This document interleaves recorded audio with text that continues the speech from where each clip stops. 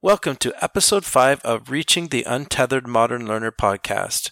This episode features an interview with Chris Buttenham. He is co-founder of Tasytt, and they have created a wonderful chatbot for Slack.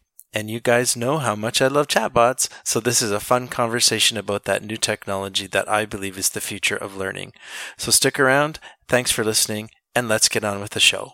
Hi, I'm Jamie Good, Digital Fluency Coach and Learning Technology Integrator, and you're listening to Reaching the UML, the podcast dedicated to discovering how we can reach the untethered modern learner. Here we discuss how to take learning and development into the future with innovation, technology, disruption, and a focus on performance. For more episodes, please visit digitalfluencycoach.com/podcast. Enjoy this episode, and thanks for listening. Well, thanks for tuning in again to the next episode here of Reaching the Untethered Modern Learner. Today I'm here with Chris from Tasytt. Hey, Chris, thanks for spending time with me today. Hey, Jamie, thanks so much for having me. If you could just at the beginning here, maybe let people know sort of who you are and what you do, what keeps you busy on a daily basis. Yeah, so I guess I'd best describe myself as an entrepreneur. Just kind of a blanket statement, but it best describes me. I'm the co-founder and CEO of a company called Tasytt. And we've developed a chatbot named Obi. Okay, and with Tasytt and Obi, when you're saying a chatbot, where does this chatbot Obi live? So right now he lives in the popular communication tool Slack, but with plans to move to other workspaces that people already inhabit. And why did you decide to create this the chatbot? So there's a bit of a story behind it. Me and my co-founder, Avinda, we were having a bit of a learning or knowledge crisis at the company we were working at the time, which is a pretty interesting problem to stumble upon as a millennial. It's not very sexy or anything like that, but we noticed that knowledge was really hard to access, and when team members were leaving that job, their knowledge was leaving with them, was walking out the door. And so, again, I don't know really how we clicked into that being, a problem we wanted to solve, but we did. And fast forward a few years, what we did was we initially built a web platform. Again, sort of being naive to the solutions that were out there. And when we were having conversations with our customers and prospects, we realized that we were doing something fundamentally wrong. The web platform was great. It was shinier, better, it was gamified. But us, much like the thousands of other learning and knowledge platforms out there in the market, were facilitating this learning experience very traditionally. Okay. Through a web interface. And so we came across conversational user interfaces and bots, and that's sort of how we stumbled upon Obi, and it really just changed everything for us. We were able to deliver this experience in a channel that teams already inhabit. So not only is it more relatable, but I think it solves a huge problem today in just technology, where companies they have software fatigue. There's too many tools out there, and so that's how we came across the bot. That's awesome. It's kind of like it was almost accidental in a way. It was, I got to be honest about it, yeah. And I like how you said that there was a knowledge crisis and the knowledge was walking out the door. I find that that's something I've been reading more about. I see being discussed more on Twitter, and people are kind of attaching a name to this kind of phenomenon of the silver tsunami or the silver exodus, where the baby boomers are just leaving en masse in so many organizations. And like you said, the knowledge that they have is walking out the door with them. Yeah, for sure. I mean, it's definitely generational, where there's just a large amount of the older generation leaving, and you can see it. You're not expecting it, and a lot of companies are being reactive, not proactive, which is unfortunate, but it's a massive problem, which presents, I believe, a massive opportunity. Oh yeah, for sure. And so in the reactive, not proactive scenario, how does Tasytt and so there's two terms we're using here, and we have Tasytt and then we have OB. Maybe we should, before continuing, kind of let people know what these two tools are. Yeah, that's a great idea. I find a lot of bot companies are struggling with this, having two brands. Now, of course, we had built this company Tasytt prior to having a bot. And as I said, it is a web platform that was built to help companies share processes and knowledge and pro tips and learning. And then the way we see OB is OB is a better interface for Tasytt. Okay. And so OB was created as a character so that he could be, a confidant, a friend, a buddy, and he lives just as another team member within your Slack team.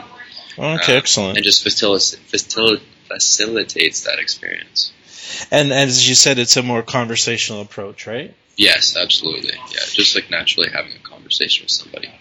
So in terms of one of the ideas I think about this that I like is that I call it frictionless learning, where you're kind of making it a smooth, hopefully barrier-free experience for the learner. So how does OB kind of facilitate that, sort of that ability to kind of reduce the friction and passing this knowledge on and not having this hard to access problem that you had in your previous experience? Yeah, so this is what fascinates me the most. I was actually just reading an article this morning. This was not planned at all, and it was absolutely the most relevant article I have read in the year and a bit that I've been doing this. And it talked about why learning management systems are failing, or why they have failed for so many years. And I think if you had to put one problem on top of it, it would be that these current solutions were built for the administrator, not the learner. Okay. And they don't provide an experience that people want to use, people want to interact with. And really what we have found, and getting to your question, is that we want teams to use OB to get the knowledge that they need to consume, and that's it. We want to remove the frills. Of course, we want it to be engaging, and we believe it is. But you want to remove, like you said, those barriers to getting to the point of the questions that you have, in terms of the answers that you need, and then just providing a natural experience, a relatable experience for learning in general. Well, that sounds really good. I like the how you're describing it in terms of it's a conversational approach, it's relatable, it's engaging, all the things that we should be doing with learning and development. Yeah. And so, what are some when again was the launch? I forget. I believe it was May 17th is when we went public with OB. Okay, and since then, what have been sort of some of the common use cases that teams are using OB for?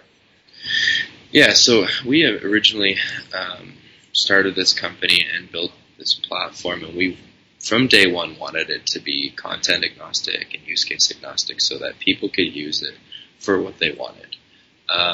We're finding a lot of use cases, obviously, around new employee onboarding.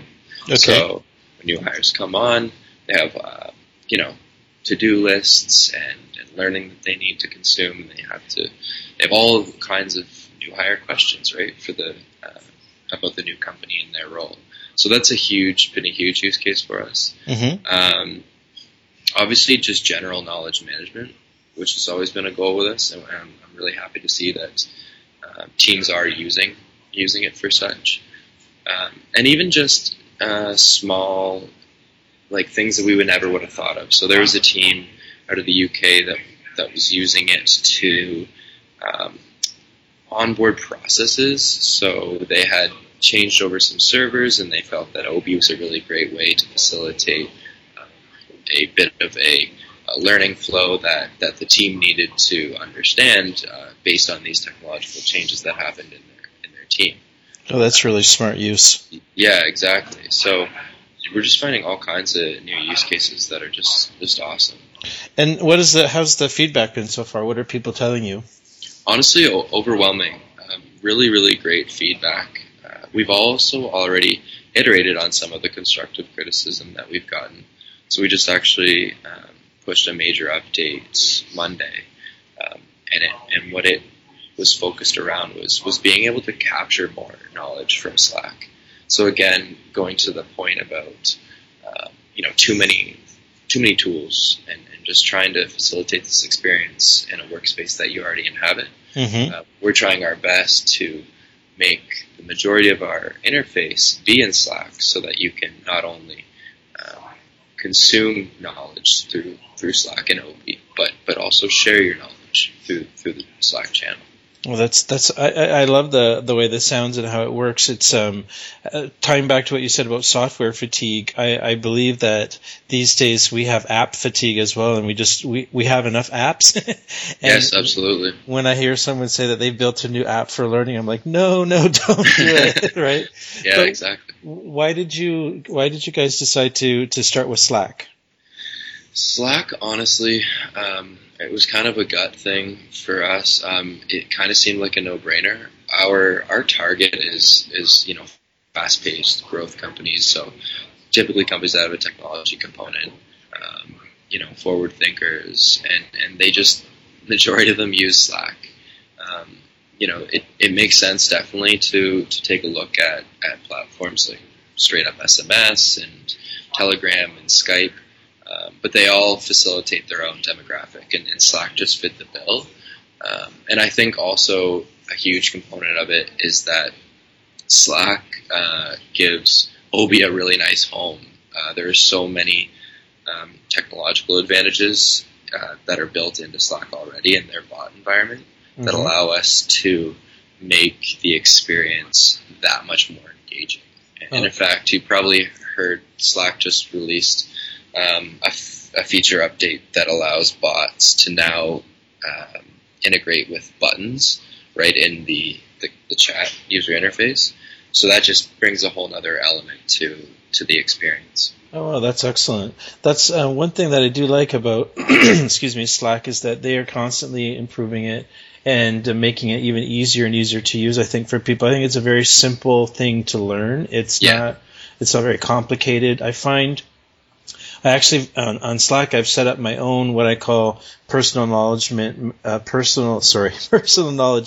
channel that I just use on my own. I don't have a team, so to speak, and I use it just to gather and put my knowledge in sort of a more organized fashion instead of some place like Evernote or Dropbox. I'm finding in Slack it's just a lot easier for me. Yep. And I'm trying to integrate the sort of bot idea there so that I pull that knowledge back into my routine and also have it accessible. So OB makes a lot of sense for me in that kind of scenario where someone has some knowledge, they have some stuff that they've sort of captured and put in a space, and then it's easily retrievable because absolutely. Yeah. As I think most people know who've ever experienced it, if you're in a company and they're using SharePoint, it either doesn't get used at all, or people find it too complicated, or they absolutely totally forget that even exists. So it's nice to have OB as a chatbot existing in a place where I'm already kind of living and working on a daily basis with my team. That makes a lot of sense. Exactly.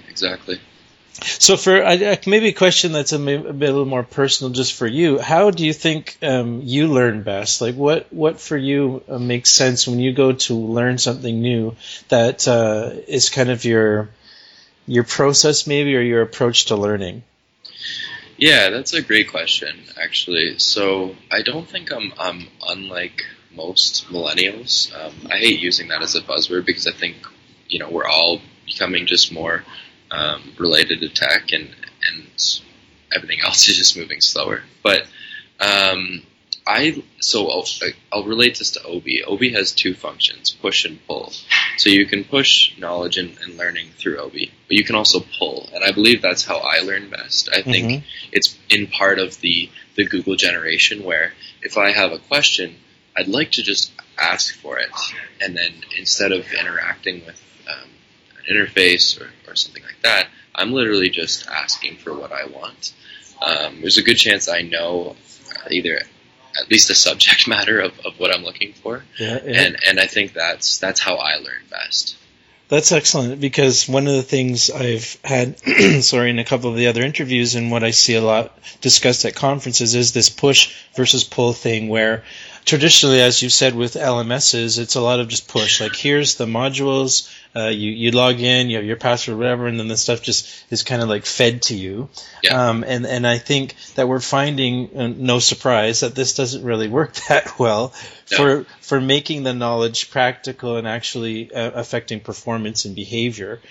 And so I like that term, the Google generation. We're getting so accustomed to zipping into Google or YouTube and typing in what we want and getting it on demand, just like we would use, for example, Netflix. Yeah. So with Obi in Slack, would I then, for example, be sitting working on something like I don't know, maybe something related to sales or something, and then I would just text.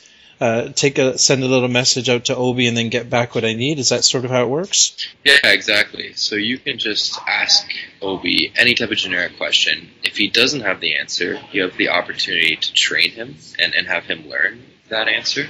Okay. And so he'll either return that explicit response, or then he'll go sifting through your Tasytt, if that's where you've created your processes or knowledge, or additional resources. So right now we're connecting with a Teams Google Drive, which we find really useful. And it actually curated a new use case for us that we didn't initially think too much of, but where, Google Drive is used as for knowledge management and for informal learning, and it's just such a bad way to interface with that information and knowledge. So now with Obi, you can say, hey, where do I find my 2016 summer pricing list? And then Obi does the heavy lifting for you and brings back that from the Google Drive. Oh, that is excellent. Yeah. I really like that, how that sounds. Now, excuse me, if we were to take this now and people are listening and they're hearing about Slack now, the chatbot, Obi, kind of this frictionless learning idea, and I'm sure there's a lot of people who will be listening who understand exactly what knowledge crisis means, and being hard to access, number one, walking out the door, number two. I mean, this is one of the reasons why I like Slack as opposed to email, because I think that email traps knowledge. Absolutely does. If you and I work on the same team and we're back and forth about a certain project or about ideas that we might have or something we want to collaborate on, and it just lives in our inbox, if I then leave the company or one of us gets fired or something like that, they usually wipe clean that person's inbox, and all of that is lost. Yeah. So knowing that, and that's a reality for a lot of people, what would you say maybe could be the next step or the first step that people might want to make that would make all of this, what we're talking about, kind of practical for their reality? Yeah, I mean, I think we both agree on the whole email thing. I think that I'm a little biased, but Slack, just download it, get started. Slack in and itself is an unbelievable tool, just to communicate with your team and capture that information. You don't have to think about it anymore. With email, if you were trying to facilitate even something close to this experience, you'd have to have all kinds of filters and folders, and it just wouldn't work. Now, having said that, there's other channels, right? So I know some companies use Skype, even Kik and Telegram. So that would be my suggestion, is just to just get started. And it is daunting. Any type of software is daunting. Adding any type of new tool is daunting. But I think Slack is one of those tools that could be the last tool you ever need, as it becomes that central hub for all kinds of tools that your teams are going to use. Yeah, that's a good recommendation. I decided to do this exact thing that you're recommending last year when I heard about Slack. I kept seeing it pop up in Twitter and places all the time. So I was like, okay, what is this? And for me, it was interesting because I work on my own most of the time here at home, and I thought, well, Slack, like they kind of market it as this thing for teams, right? And I didn't have a team, so I thought, well, how am I going to use this and actually get to see how it works? So what I did is I just talked to a couple of friends who I knew might be up for it, and I said, you know what, let's just build a team just to talk about some things we're interested in and just see how this works. And I agree with your idea here, where you just kind of jump in and just test it and play with it and see how it goes, because I think people would be surprised at how easy it is to use, and how much the fear that they might have of trying something new is not really justified in this case. Yeah, and you know what? I've even had some of my personal conversations move to Slack. Oh, that's a good idea. To keep it all sort of in one place. Yeah, Slack, and that's how we communicate. Exactly. So just to close, I really appreciate you taking the time for this. This is some good info. I want people who are listening now to maybe they want to reach out and learn more. How would they do so? What's the best way to reach out to you? Yeah, no problem. So you can install OB to your Slack team in literally 2-3 minutes just by visiting ob.ai. So obie.ai. And yeah, even if you don't have Slack, you can learn a little bit more information there. Obviously, anyone can reach out to me. I answer emails, even though we're against email here. Chris@Tasytt.com, and Tasytt is spelled Tasytt. Okay. And all of my social handles are pretty well my first and last name. So Chris Buttenham, Chris Buttenham on Twitter, anything. Okay, that's awesome.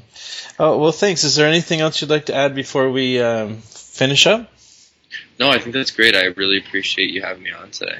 No, I appreciate you taking the time. As I mentioned to you earlier, I would like people not only to think about how we're reaching people these days in this kind of untethered modern learner idea that I have, but also once we think about how we want to reach them, I think talking about the tools and some of the things that are out there at our disposal is a good thing to do too. So I'm really excited about what you guys are doing, because for me it makes a lot of sense to deal with this issue of the knowledge walking out the door and en masse. It's not just small groups of people leaving right now. There's just so many. So it's great that you guys have created a tool that makes it easy for people to capture this knowledge, pass it on, access it whenever is needed. I think it's great.